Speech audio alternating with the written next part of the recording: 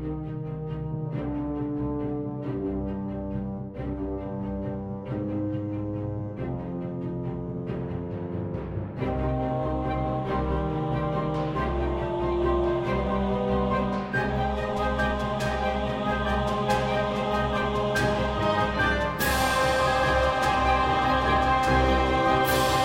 and welcome back to Adventure's Edge, Heroes of the Vale, episode 13.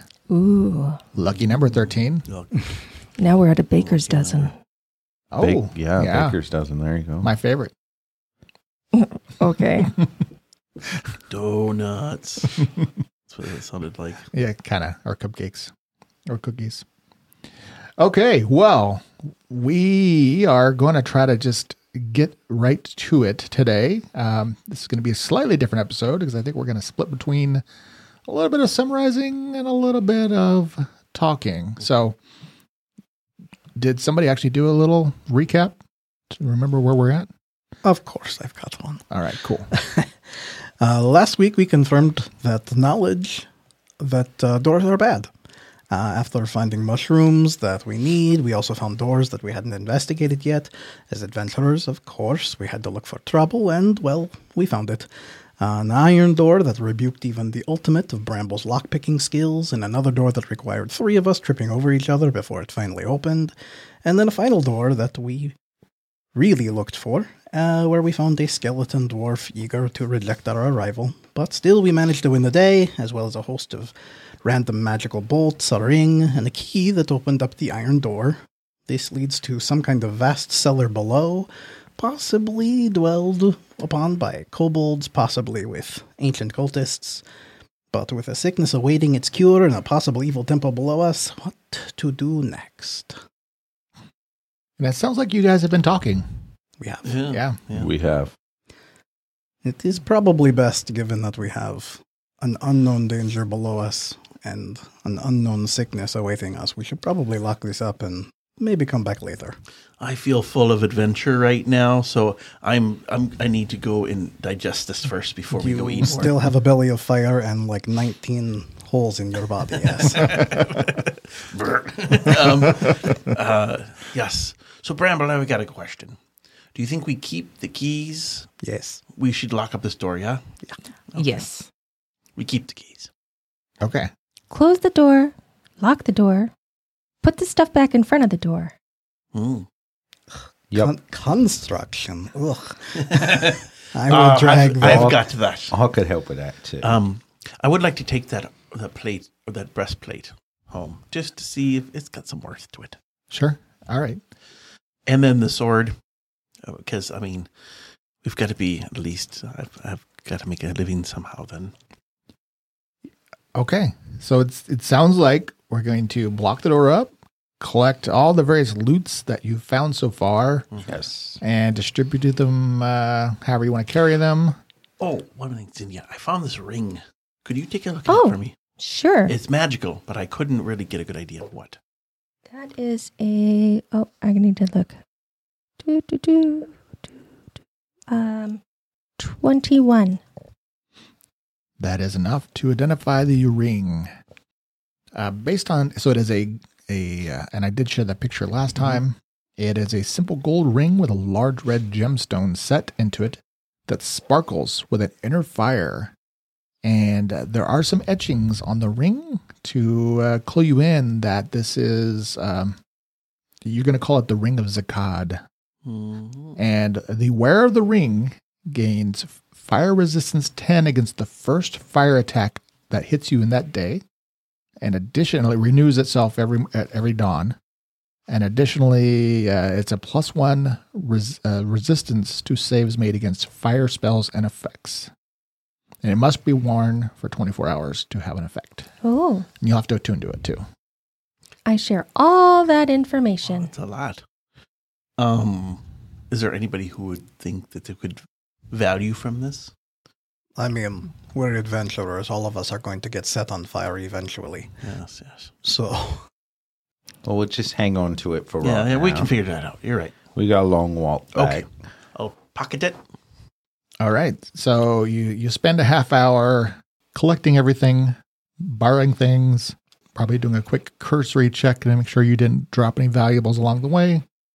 Would like to see if I could possibly take one of the warg's fangs out. Sure. You could definitely do that. Okay. I'm going to craft it for somebody. Little tooth necklace. Yeah. So once we gather everything up, I imagine the plan would be to head back to the lake where the boat is. Okay. And take the boat back to town. All right. That sounds like an excellent idea. So you, carrying all your loot and the well-earned curatives, you stride back out of the front gates of the monastery and begin walking down to the lake, probably looking back with a bit of concern about what may lie beneath there, and wondering if perhaps in the future you shall return. And as you begin walking to the lake, you do see the skies are darkening. When you had crossed it this morning, Zinnia, you had determined that some rain was in the future, so you think it is probably going to rain overnight, if not sooner. But you get back down to the canoe. It is there. It seems to be exactly the way you left it. And with a little bit of care and precision rowing, you manage to all get back into the canoe, position yourselves and your gear and everything.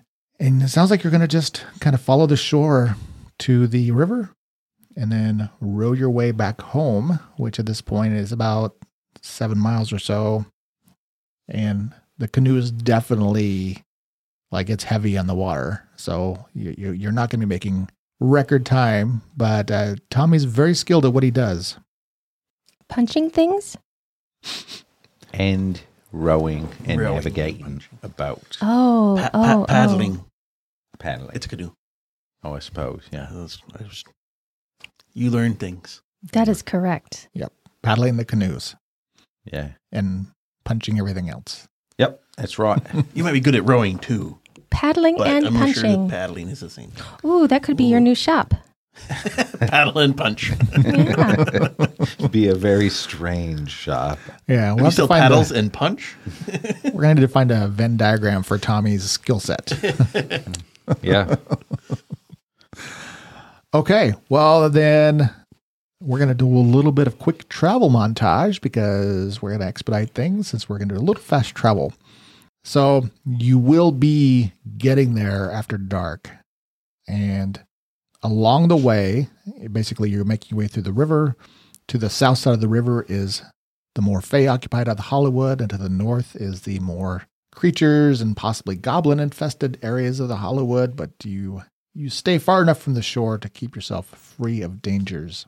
It does begin to lightly rain along the way, forcing Zinnia to probably take a position on the boat, Mm-hmm. and her meager 12 pounds sinks it. No, Wow. I am kidding. It doesn't help, but it doesn't. It's not the straw.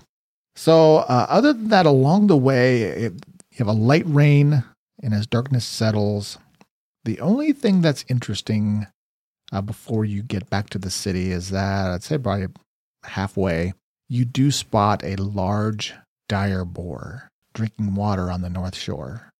And I'm giving it away that it's a dire boar. I'm hoping somebody's incredible knowledge nature, because I'm pretty sure you have some among you, identify it as that. And you're probably about 10 yards away from it as you row past, and it kind of looks up from its drinking, its kind of eyes gleaming in the dusk. But other than that, you just keep rowing. Mm-hmm. Yeah. Paddling. Yes. I push him in the water. That just happened. Sorry. You get this every day, so don't worry. Paddling. Paddling. Yes, thank you. But that's pretty much it. It's a relatively quiet ride besides the sounds of the forest. So after dark, you reach Raven Rock, and you see the hill of the city illuminated in the early night. There's still plenty of activity going on as you reach the docks. I'll have cast light when it got dusk a little bit, just so we can see in front of us. Sure. There's still some workers that may be doing some, late evening cleanup, but most of the activity is died down as you paddle the canoe up to the dock. Tommy, if you feel like you've been away from work for a little while here, and took a day, couple some days. vacation. Yep. So you throw some lines and secure the canoe. You see some of the dock workers kind of look up curiously as you facilitate getting everybody safely out of the canoe, and you can all stretch your legs because by then you're probably very tired. Okay. Well, we need to get these up to the Laurel. Laurel. Roots and Remedies. Yeah, Roots and Remedies. I forgot the name of it. We'll need to get these up to the Roots and Remedies. Okay, let's go. Well, assuming then that you stick together and make haste, you hurry through the town, which, I mean, there are people out and about, but again, it doesn't have the same feel. It's just there seems to be a pall over the town, and you reach the Roots and Remedies. The shop seems quiet as you knock on the door, and Laurel answers with just lines of concern on her face. She looks exhausted as she sees you, and it takes her even a moment to like realize who you are. It's like, and then hope washes over, and she says, "You've returned. We've got them all free." Oh, thank the gods! Come in. And that just perks her up as she rushes back behind and starts gathering her books and stuff. And then you presumably begin presenting the ingredients. Yes. Yep. And then we offer to help with any prep work that needs to be done. That is very generous. I certainly take it. It's been a very difficult few days. It shouldn't take me more than, I think, an hour to get enough of this. And she looks pleased at all the ingredients you have. And it looks like you definitely have plenty. Oh, this is splendid. Let's get it in. So she starts taking the ingredients, and then, I mean, not everybody can help because her shop is a bit crowded. Perhaps we could gather people or let them know the news. So if there's anybody at home, we can, or we got to get it to them maybe. Oh, we'll need to take it to them. Mm-hmm. I do have a list. Not everybody's made it, but let's get that done. So she begins working on it, and assuming that you just all wait around a little bit, or I don't know if some of you want to go off and do something while that's happening, or you're just going to kind of wait to facilitate. I'll go. I want to make sure one of the lumberjacks in the second episode, his uncle was sick, and I promised him that I would get some to his uncle, I believe. His nephew. Evo. Yeah, there you go. I want to make sure that he gets some. Do you want to check on your sister? Yeah, her obviously. Oh, okay. But I wanted to make sure that because I made him a promise. So Okay. I would like to check on my mentor. This adventure took so long that I forgot his name. Umros. I want to see, she said some of them didn't make it. It's a 50-50 here. Maybe a 20-80. Did you want to do that while they're... Yeah, we can do that if that's okay. Okay. Okay. And so because we'll kind of move things along. So you're going to go check on Umros. So Tommy, were you going to wait there or run? I'm going to wait until we get the stuff, and then I'm going to cure. take it to Bree and this other guy. First. Yeah. So we're all just going to wait then. So it's just going to be Darun that's going to kind of run off for a few minutes. Okay. So the four of you wait in the shop, help as you can, and she definitely will put you to work to help basically, divide out the, it's going to be basically like a potion. And she begins working as quick as she can to start getting the batch ready. But yeah, she definitely assures you, this is going to be plenty. So, Darun, you hurry back to Umros's house where you've been living for the last year, and it's quiet. The lights are off as you get there, and you open the door, and the house is empty. Was it Gilda? Gilda. Should have said Gilda Radner. Gilda. So I'll go knock on her door. All right, you knock on the door. Yeah, there was a lamp on, and she opens the door and looks at you, and she has a sad look to her face, and she sees you, and she's like, Daroon, you've returned. Oh, I'm so glad you're alive. Yeah, me too. Sorry. Oh, Daroon, I'm so sorry. He didn't make it. It was just this morning. I went and checked on him, and I'm so sorry. He didn't make it. Where's his body? Well, the priest came, and he's being prepared at the temple. All right. Do you need anything? Oh, I did need to give you things. He left things for you. Unless it's urgent, I will come back in the morning for them. Okay. I am sorry. Thank you for watching him and being there with him. Yes, of course. I did everything I could. I know you did. And I'll maybe, put my hand on her hand or try to be as Yeah.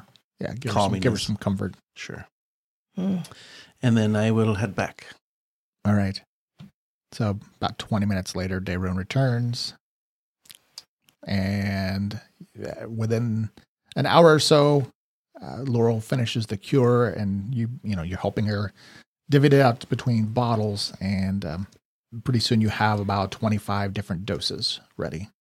And she has a list of names, and she says so she's going to take some, and then presumably you can either go in groups or just basically, or you guys could call for help too if you want. I mean, it's not really at this point totally on you to save everybody, but you're the one standing here. There's only 25 doses. I mean, there's only 25 people that need to. That's it. That was it. Oh, And you feel like all of that for 25 people? a little bit. But now we know, just in case. I mean, Sorry. So Are they still drinking the water? Maybe we can, So she will tell you that 5 people passed, but if another day had gone, you think that it might have doubled that didn't make it because there's some people in very bad condition. Well, I will take at least 1 or 2 of the doses and make my way up to my parents' house to give some to Bree. Okay. I'll help with the list. Yeah. Yes. Me as well. So maybe we should split it up. Yeah. We'll just start delivering. All right. So you separate and quickly begin going around the town, and word will probably spread pretty quickly. So within the hour, you've delivered the curatives to all of the infected. And Tommy, you go home. Your house is a bit quiet, but as you go inside, you just kind of go in. You see your both your mom and dad are there, Mm-hmm. and they just look expectant, like, Tommy, you've returned. Yeah. I got the medicine for Bree, so I'll just start going upstairs. Okay. She's gonna follow you. Your dad kind of staying back, kind of quiet. You go, headed up the stairs, and she's still in the bed and still looking pretty weak. But she definitely looks even paler. Her cheeks have sunken in a little bit, but she sees you and gives you a wan smile, and it's like, Tommy, you've returned. Yeah. Zinni and I got the medicine for you. Here, drink this. She will. You can probably have to help her kind of like sit up Sure. a little bit and drink it down. She's like really weak and has some trouble with it and kind of coughs a bit, but she gets it all down, and you can see some color kind of almost immediately start coming into her cheeks. So she's like, "Oh, that's not bad. Yeah. Oh, it feels good going down." Well, it's good. I'll stay there to kind of comfort her. That's probably where I would be for the rest of the day. Okay. Yeah, and after I finish deliveries, I'm gonna head over All right. to Brina. Yeah. Yeah. She perks up a little bit seeing you, and then she's like really happy, but she's also exhausted. Mm-hmm. But yeah, you can, while you guys are watching her, that the color comes back under her cheeks, and then she feels like her temperature immediately starts going down, and you can see. Then she's like, "I think I want to just kind of sleep now," and you kind of let her just rest and attend to her, and you feel very good that she's going to make it through, and pretty much similar experiences across the town as word spreads, and you think that you have done a pretty heroic deed, really, saving all these people, even though not everybody made it through the night. So, Trunk, you delivered a few, and you probably ended up, I don't know where you ended up amongst this, but I'm kind of imagining that one of the priests from the temple, maybe, because they were still kind of attending to people, and you maybe ran into one of them. Mm-hmm. And it's actually, I don't know how you see yourself, like, whether or not you're like, oh, I'm a priest or I'm a cleric, or how you self-identify because you didn't have the proper training, but you learn through interacting that she is a cleric of Asana, which is, your patron. So it's the first person that you've run into anywhere that like worships Asana the way you do. Like, in fairness, Trunk doesn't even really know that who he worships. He has a friend that communes with him from the sun and has given him the ability to restore and heal.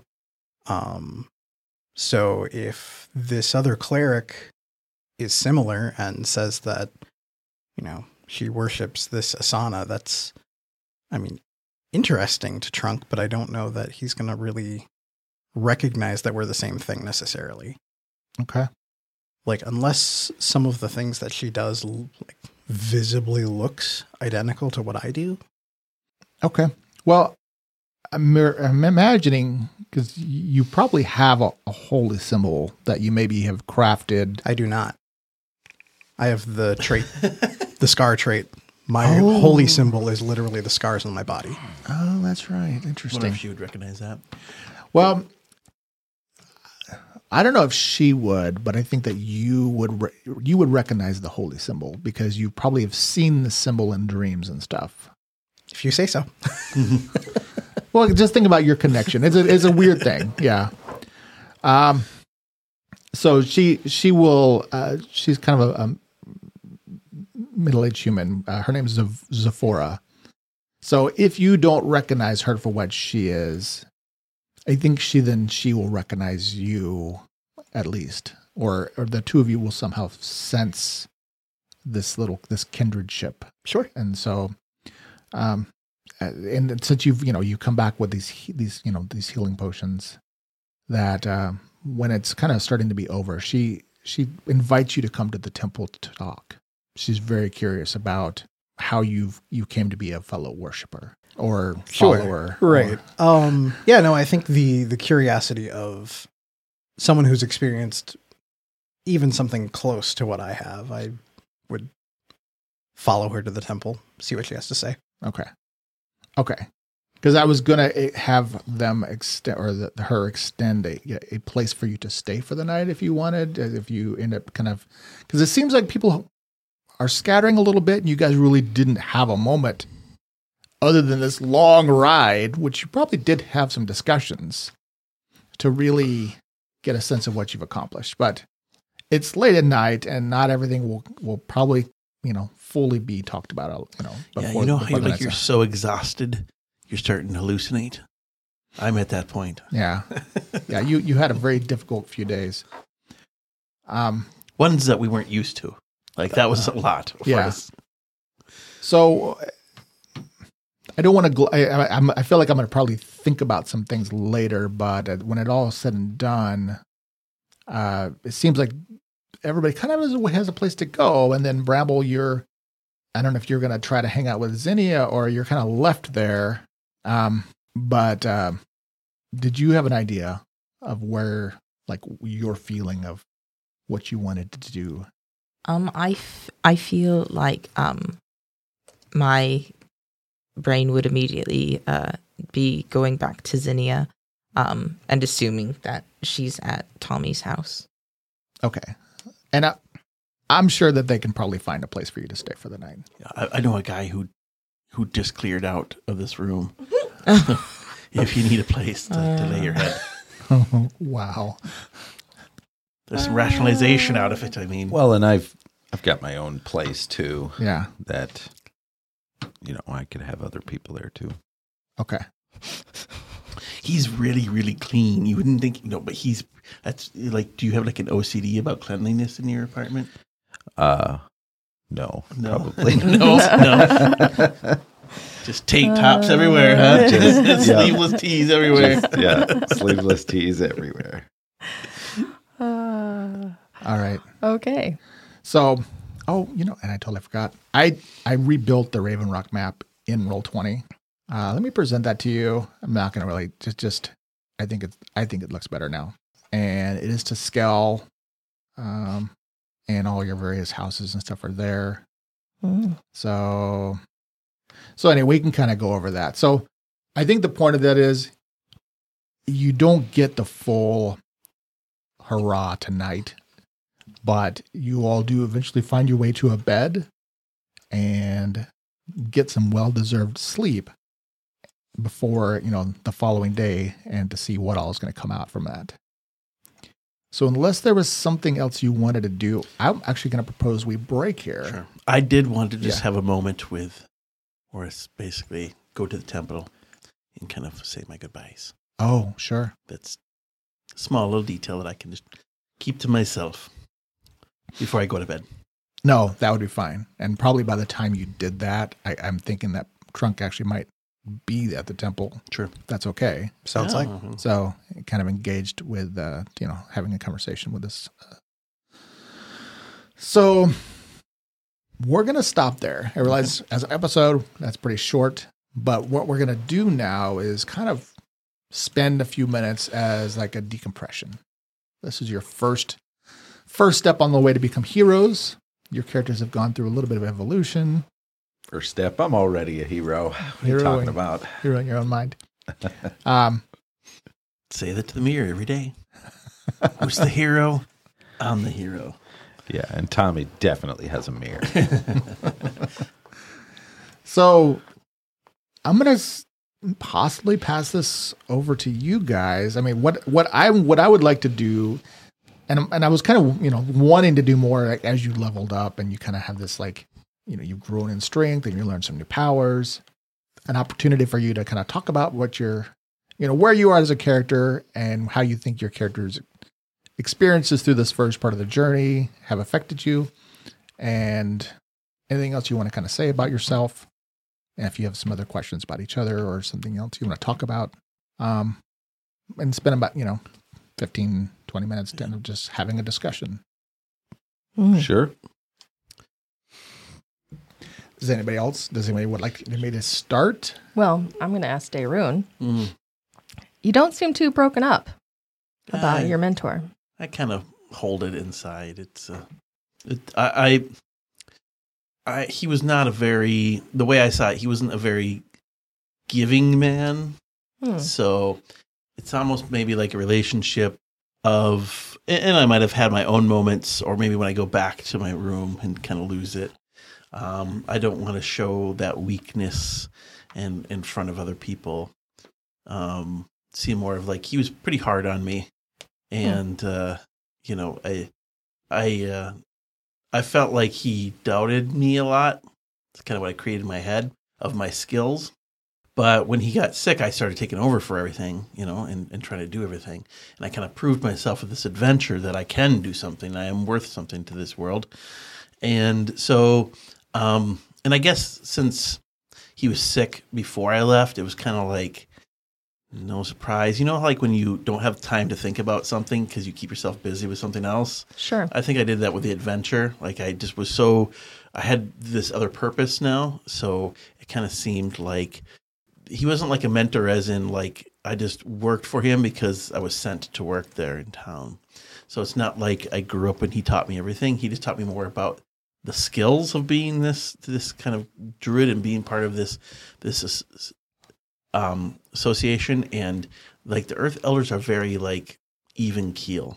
They don't like to show emotion because to them there's a science behind the mystic. Okay. That's the way I see that. Okay.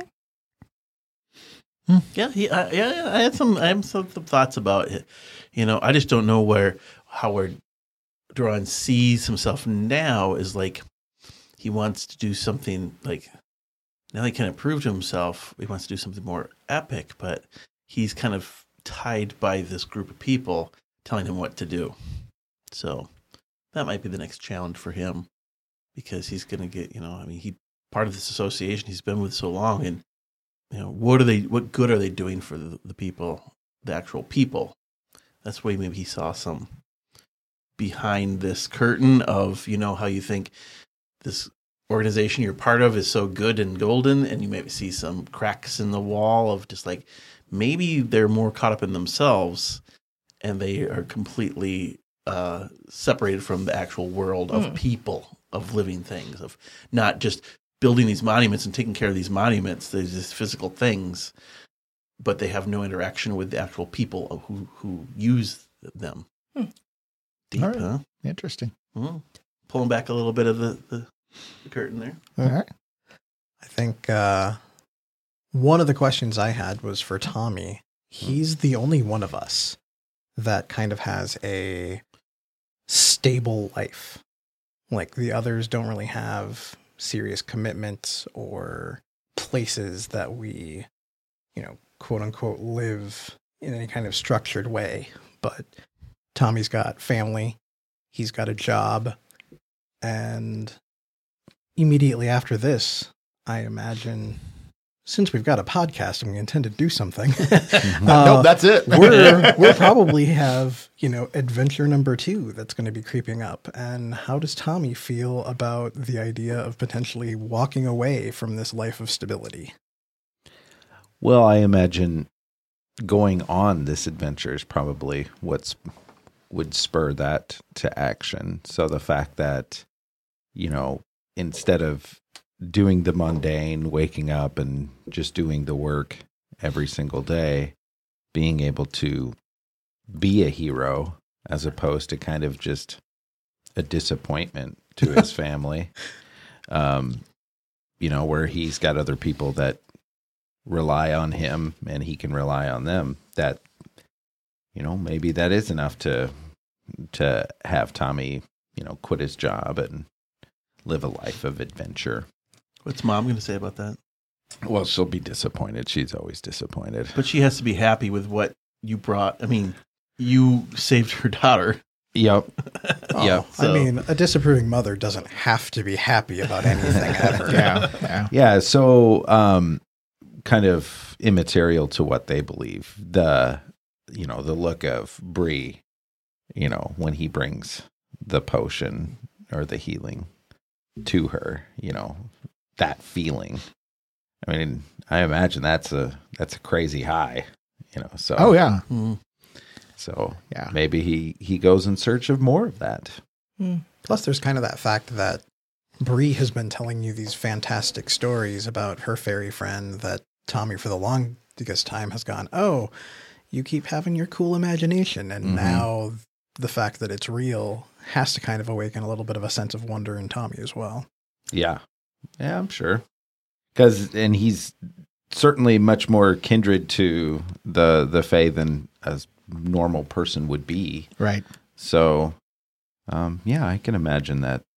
Yeah, it's probably a little easier to leave for Tommy now than it would have been. And I have these various little scenes that I'm looking forward to in the next episode, but it's the idea that these types of experiences are transformative. I mean, you've faced death. You really, I mean, you went from a normal life to like 3 days of danger and uncertainty and a little bit of desperation. And it has a way of changing people. And that's kind of what I was like, yeah. How does it change your characters? Yeah, because I'm really looking for, I mean, people who've listened this far into the story, and thank you for doing that, is something a little bit different where it's not, whoa, we're going to do this, adventure path. And there's this expectation that you're going to go on this huge quest. I was like, I really wanted to have real growth, like something maybe organic, where you guys, you were thrust into this because you all had a specific interest to do it. You weren't forced to do it. It was like this was a purpose that you did because of people you cared for. And that now changes you. And that's what I'm interested in. Mm-hmm. So let me ask you, Matt, the player, but do you think that, as far as how is now your thoughts on humans or humanoids or people who live in these houses? Has it changed at all, or are you just more mystified?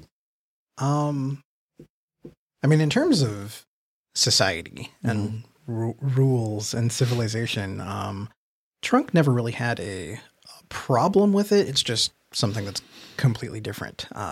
Like, he lives in the Feywoods where, at least his perspective of things, there's no such thing as like ownership. People borrow and trade and play, and there's mischief, and a pixie snatching a potion in the middle of the woods. Well, that's normal. Didn't mean any harm by it, kind of thing. So being kind of thrown into this place where there are rules, it's something that he's certainly figuring out and confused about. But ultimately, his kind of outward goal is everybody should just be able to have access to that kind of joy or happiness or whatever. Childlike wonder. Yeah, exactly. Yeah. Peter Pan. We were just talking about Peter Pan. In a way, yeah. So I think part of him looks at civilization as this kind of arbitrary set of rules that someone set down, but he's not sure that there's a good reason for some of it. Sure. So disrupting some of that to bring kind of the Fey frivolity to the civilized world may be something that he wants to do. But like part of his other goal is the Fey have this belief of the summer lands where they're destined to go or where they came from. And until they're there, they're kind of incomplete. And if we can't go there, maybe there's a way to bring some of that Summerland magic here. So this is a more complete home. And that doesn't necessarily mean, bring down civilization, but maybe introduce something that isn't there.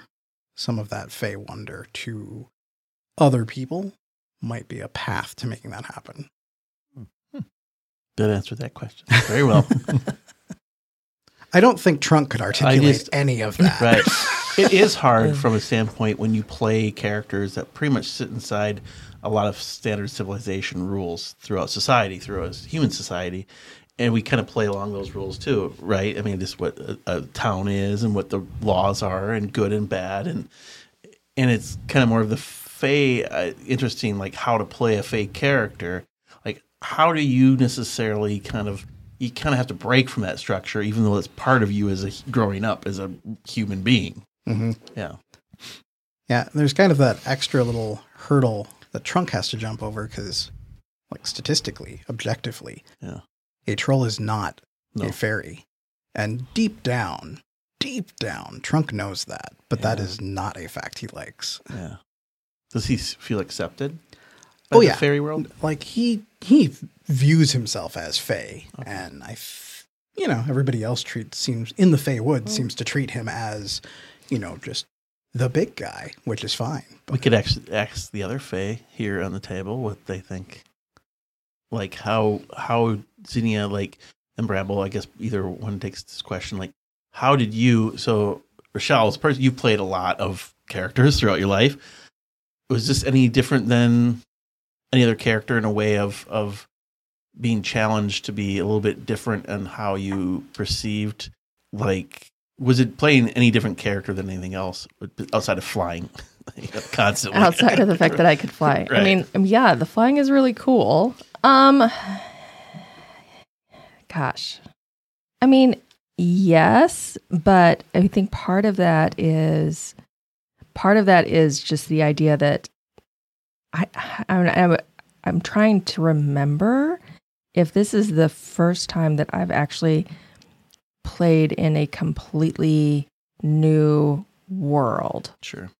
And I think that may be true. I think I've always played in an existing, Sure.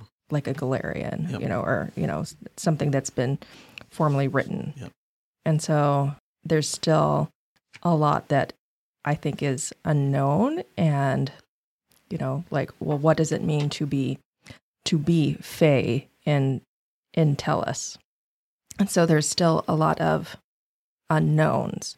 And so when Trunks says, "Oh, well, that's just pixies do that," and then thinking about, well, Zinnia is like, no, that's not just pixies are slimy little words I probably shouldn't say, and so it's, I don't know. So there's that whole idea of what is normal as being a fae, and what is just Zinnia's feelings about it, and I don't know. So there's that whole exploration, and as a world builder, where there is a degree of collaboration here. I love the creative elements that you guys have brought to the table.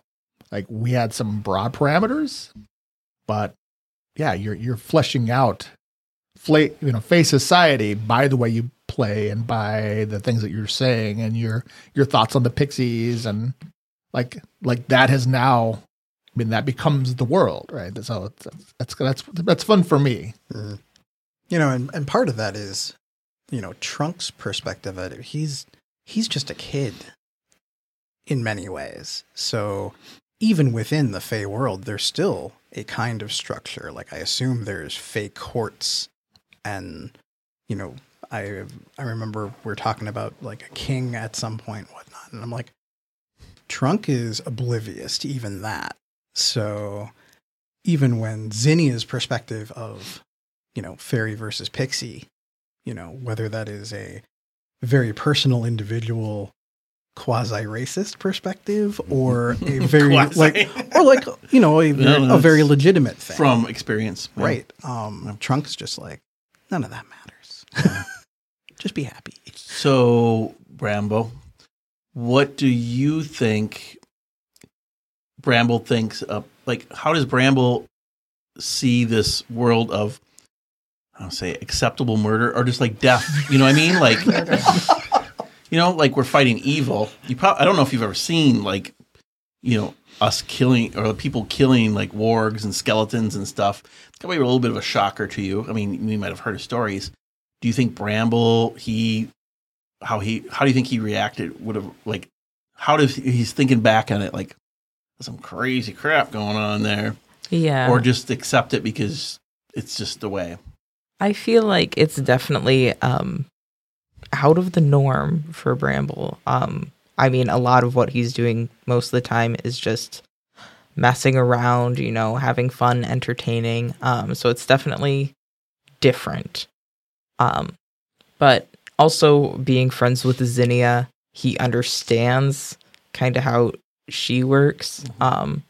So some of her actions and some of the violence coming from her isn't too shocking, but still it's wait. Wait. I say feistiness, not violence, but so Zinnia, I never imagined Zinnia was going to be a violent fairy. That was never the intention. And I think that's one of the things that is emerging in Zinnia's personality. Yeah. You think it's a new development rather than... I do. I did not imagine that Zinnia was going to be I'm going to come and I'm going to stab people in the eye. I think Zinnia's finding that the thing with the warg. Yeah. It's oh, okay. There's, You seem to think it everything that tries to hurt you personal, and you get irritated about it. I think that Zinnia is maybe becoming a very utilitarian and, embracing utilitarianism. Like, oh, Much more objective. this thing is going to come back and hurt me or other things that I care about. So I got to take care of this now. Just creatively. I mean, with the creativity of, like, however you have to do it, it has to be done. Like, yes, this is maybe not what I want, but it's better than the alternative. Does that make you two who know her in a different light scared, or just... I mean, like, if you think this has become this, you've known Xenia before this, right? Do you think this is an effect that humans have had maybe on her? Been hanging out with the humans. I mean, their idea of what violence is completely different than ours until they saw it. Yes? No? Well, I mean, I can only speak from Trunk's perspective, of course, but, he would know that, violence and killing things is not foreign to the Fae. Sure. Like, if anything, Those red caps. creatures that have Yeah, exactly. this kind of level of longevity, they look at mortality from a very different perspective. I mean, some might argue that Fae have, immortality. So the idea that, you can die and then that's it. Like, by some mythologies, Fae literally can't even comprehend that. So killing other things is just, a fun prank. So, I mean, I don't know about the specific world of Tellus here, but Trunk is not so, Disturbed. Unaware. Sure. Well, Are you disturbed by that kind of... He knows that that's out there. Okay. But I think his kind of childlike aspect of that is like he'll participate in the fight, but the finality of it, I don't think he's comfortable with it. I don't think he knows, like, he's ready for that. So, like, whenever it's time to decide, is this fairy napper going to get killed, or what do we do with the clearly I'm going to eat and torture you wolf? Like, objectively, obviously, yes. Sure. Getting rid of those things, not a bad thing. But Trunk is still looking at that kind of finality, the actual killing blow, as too much. Like, he's here to stop bullies. Yeah. See, I don't ever, as in my perspective, I don't understand what, like, a red cap is. I don't understand that violence. I think what fairies and fae are complete is just like what you explained, like Summerland, la la la, just like dancing around a maypole, kind of doing weird stuff. Because I have no concept because I've never met them. So I was just like, I think Darun was a little concerned if you could stomach it. Do you know what I mean? Mm-hmm.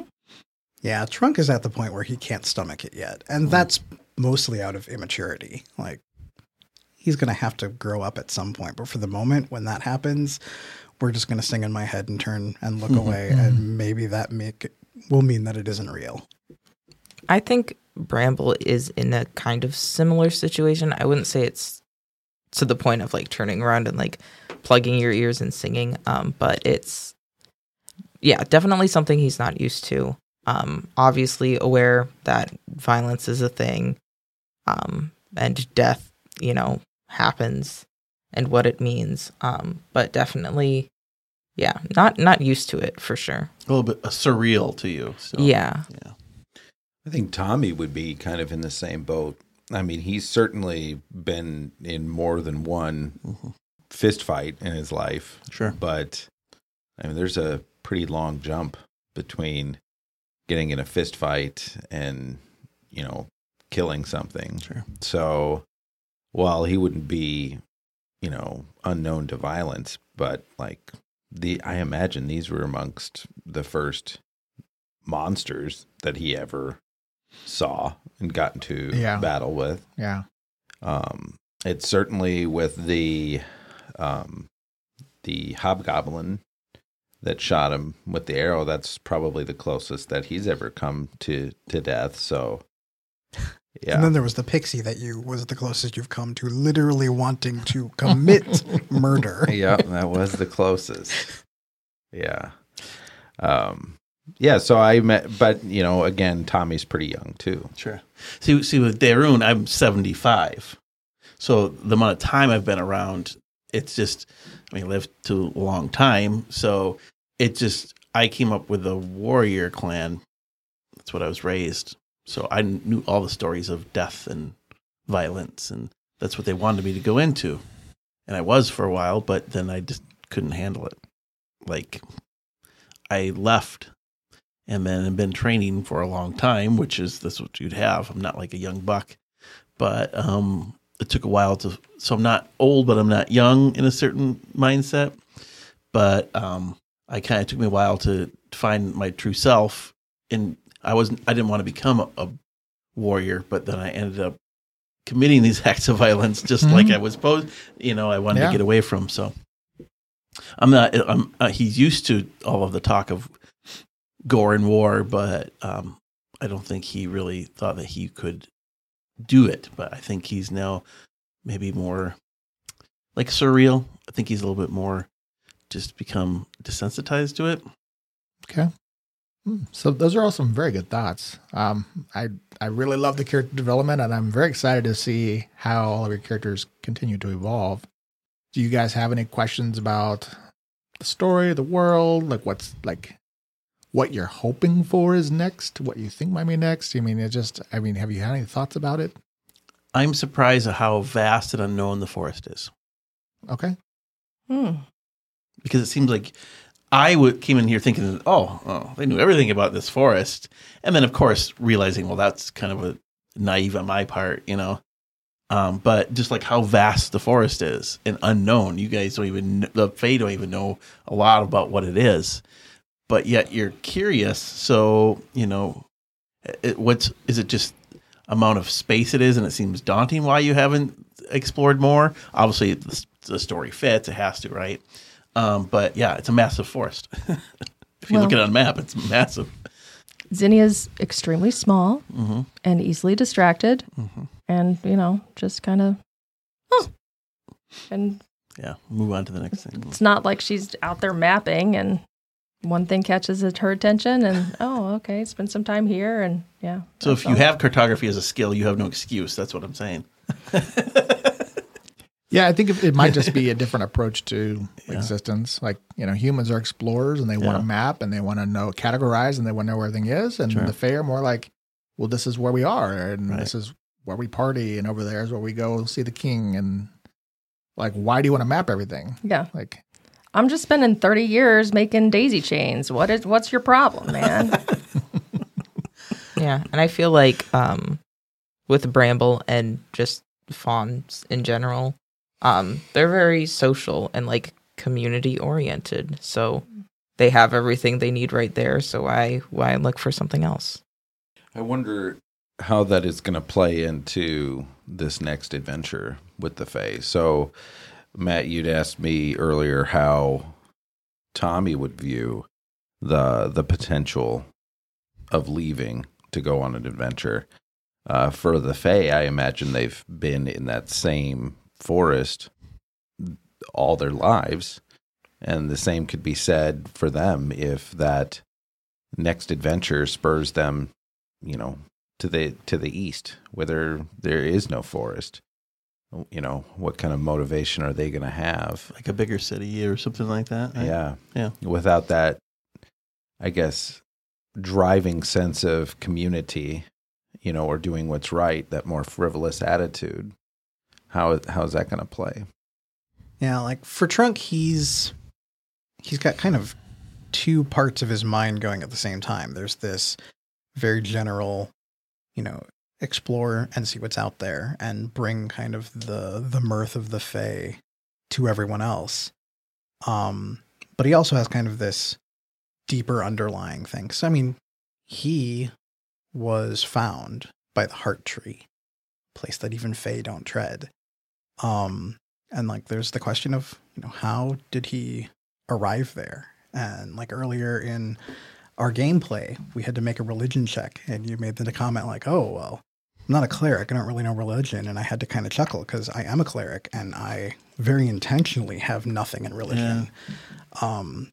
And like normally when I sit down for a game, the first thing I do as a player is like, dive into the mythology. Yep. I want to know everything about the gods. I want to know everything about this. Sure. I actively had to not read any of that because Trunk is oblivious to this. Yeah, we could tell that you were really trying to avoid Don trying to connect the dots with the priest at the end because you're like, I don't know what you're talking about. Right. Well, see, and that's the thing. Like, the thing that ultimately kind of convinced Trunk to leave outside of, hey, there's somebody who needs your help, is he's been feeling that he's on the verge of like answering a call, but he just can't recognize. You had what that mentioned call that early, is. like early on, yeah. So he feels like this is it. Now I'm going to finally understand more about why I can do these things and who I am and how I showed up here. And he's open to whatever answers he may find there. So meeting Zephora, the idea that he would recognize something in her kind of didn't click as anything that I'm like, Trunk wouldn't recognize that. Yeah. I don't think. But when Don said, hey, you feel kind of a kindred spirit in like your magic or something like that. I'm like, oh, well, that's new. That I can maybe connect with. And now that's going to have me very curious. And she might say, oh yeah, you worship. I literally have to look Asana. And I'm like, do I? I mean, I don't know. Like, if you say so, like right. both to Don and to Zephora, Yeah. like Trunk's going to be like, I have a friend who talks to my mind. Someone put a in the label on morning. it that necessarily didn't. Right. And Yeah. like, is this label that I'm Yeah. getting from civilization, like, is that good? Because now it's knowledge and maybe it'll help me figure things out in the future.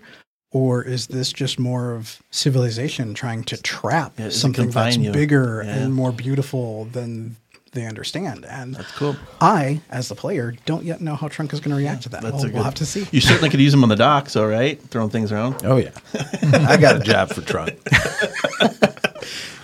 So do you have any questions for us? I mean, with you, I don't know what the next step is because obviously this seems like a build-up adventure, and it is going to be interesting how we come back and say, so guys, what are you doing today? It's kind of boring life now, isn't it? Are you guys going to go back to the forest? Well, and I specifically wanted a little bit of a lurch. And that's kind of what, I mean, obviously we're not going to spend an hour Sure. in that because that's no fun. But have that be something you experience, which I think, that, Matt, where you're just talking about, when you're talking about Tommy, how do you go back to your normal life? And that is kind of a scene where when you have this experience and it changes you, well, how do you go back to your normal life and what does that look like? And are you then the first person that answers the next call? Yeah. Right. So you guys have started the hero's journey. And when, building this campaign has been very different, I think, from every other campaign I've done before, because it's going to be very influenced by choices you guys make. I have some several really large plots. Sure.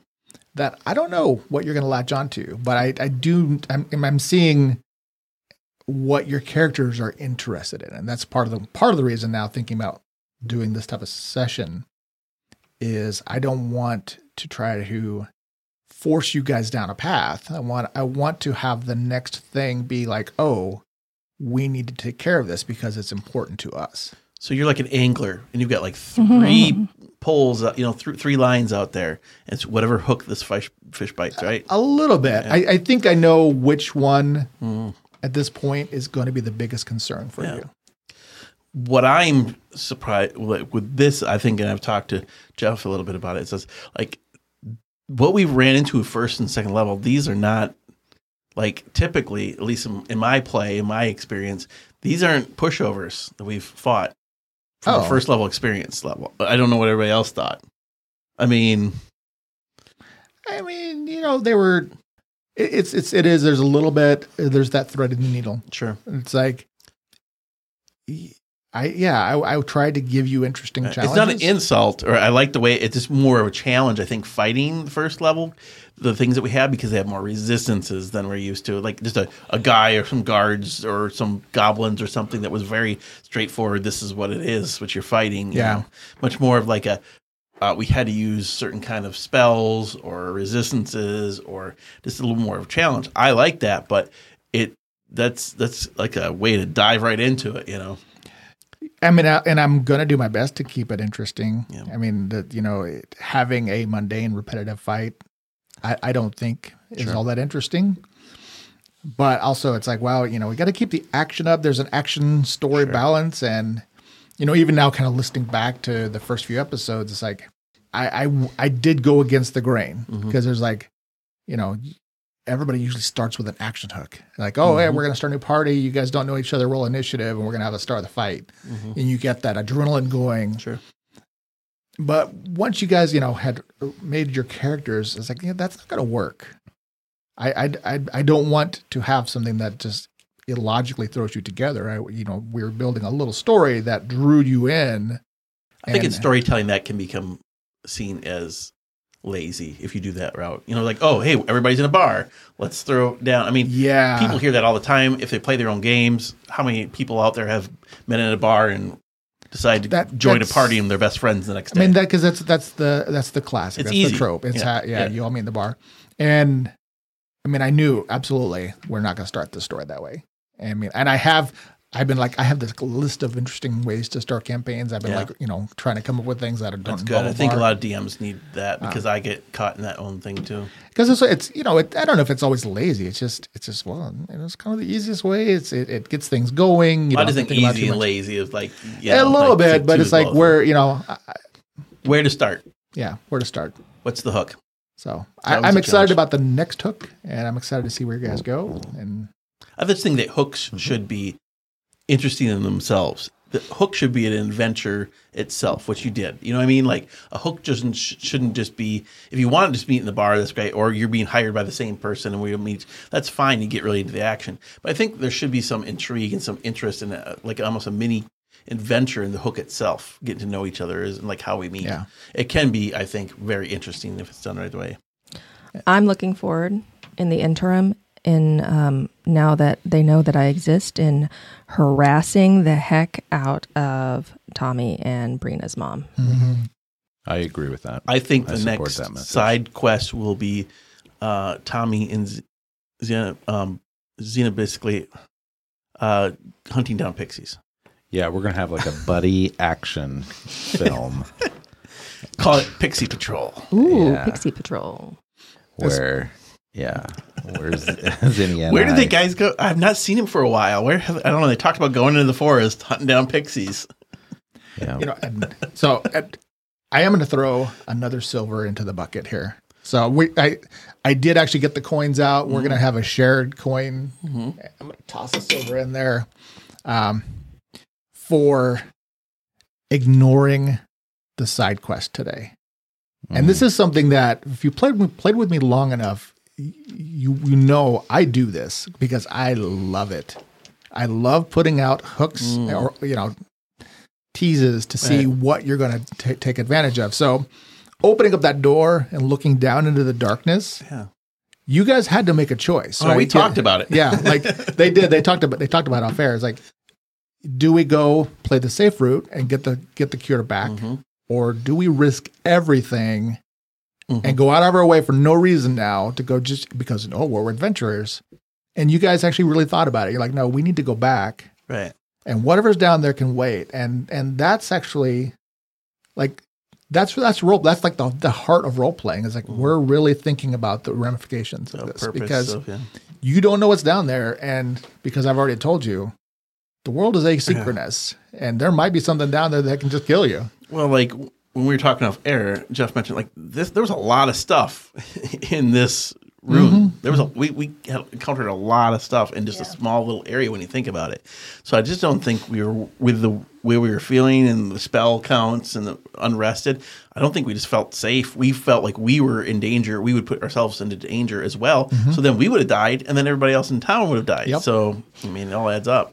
So that is something that I will always continue to do. Like, there's going to be things along the way that you are going to be the ones that decide. Did you throw a little bit of the dire boar just to see what we would do, or did you pretty much know that we would paddle right past it? Or are you trying to tell us what we avoided by taking the water route? Oh, yeah, that's good. A little bit of both. It is that that was something that was in the woods. And that's the thing is that just because you took the safe route, like I wanted you to say, there's some stuff out here that you don't want to stumble on in the dark. Yeah. Just to be aware. There's but also, why is there a dire boar out there? Yeah. Right.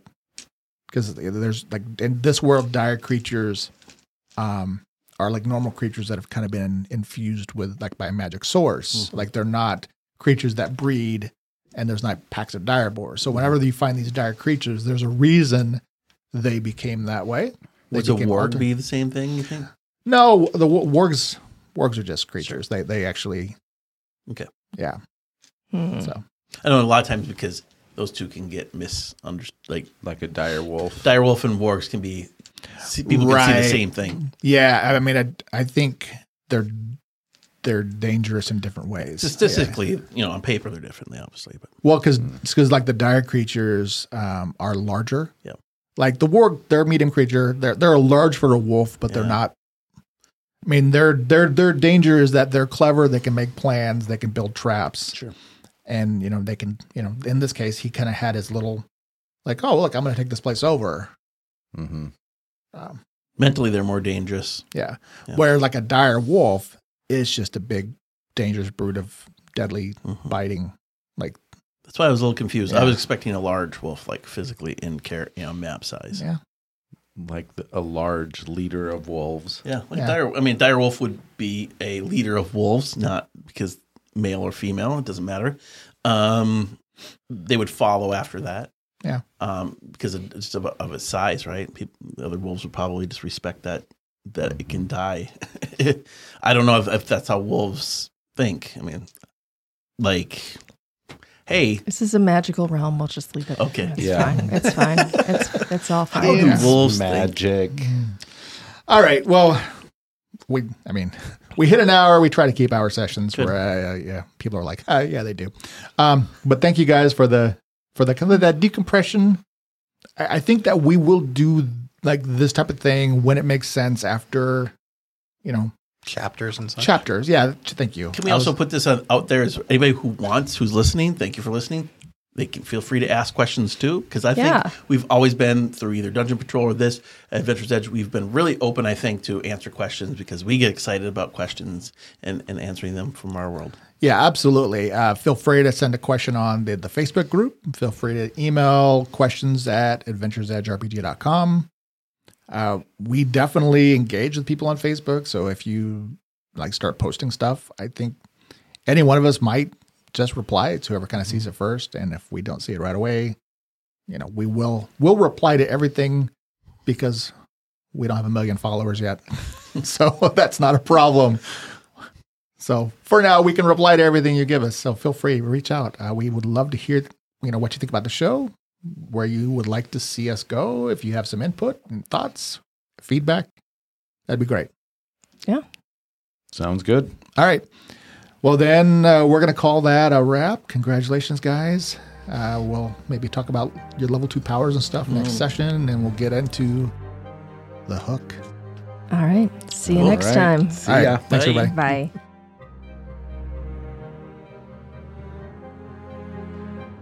Thank you for listening. If you enjoyed our show and want more, please leave us a rating and review on whichever platform you use. And of course, feel free to share us on social media. We'll be back next week with more adventures in the world of Tellus. To tide you over, you can read more about the cast, characters, and the world of Tellus at adventuresedgerpg.com. And if you're going out on your own adventure, remember, even heroes need time for quiet reflection. Stay safe out there.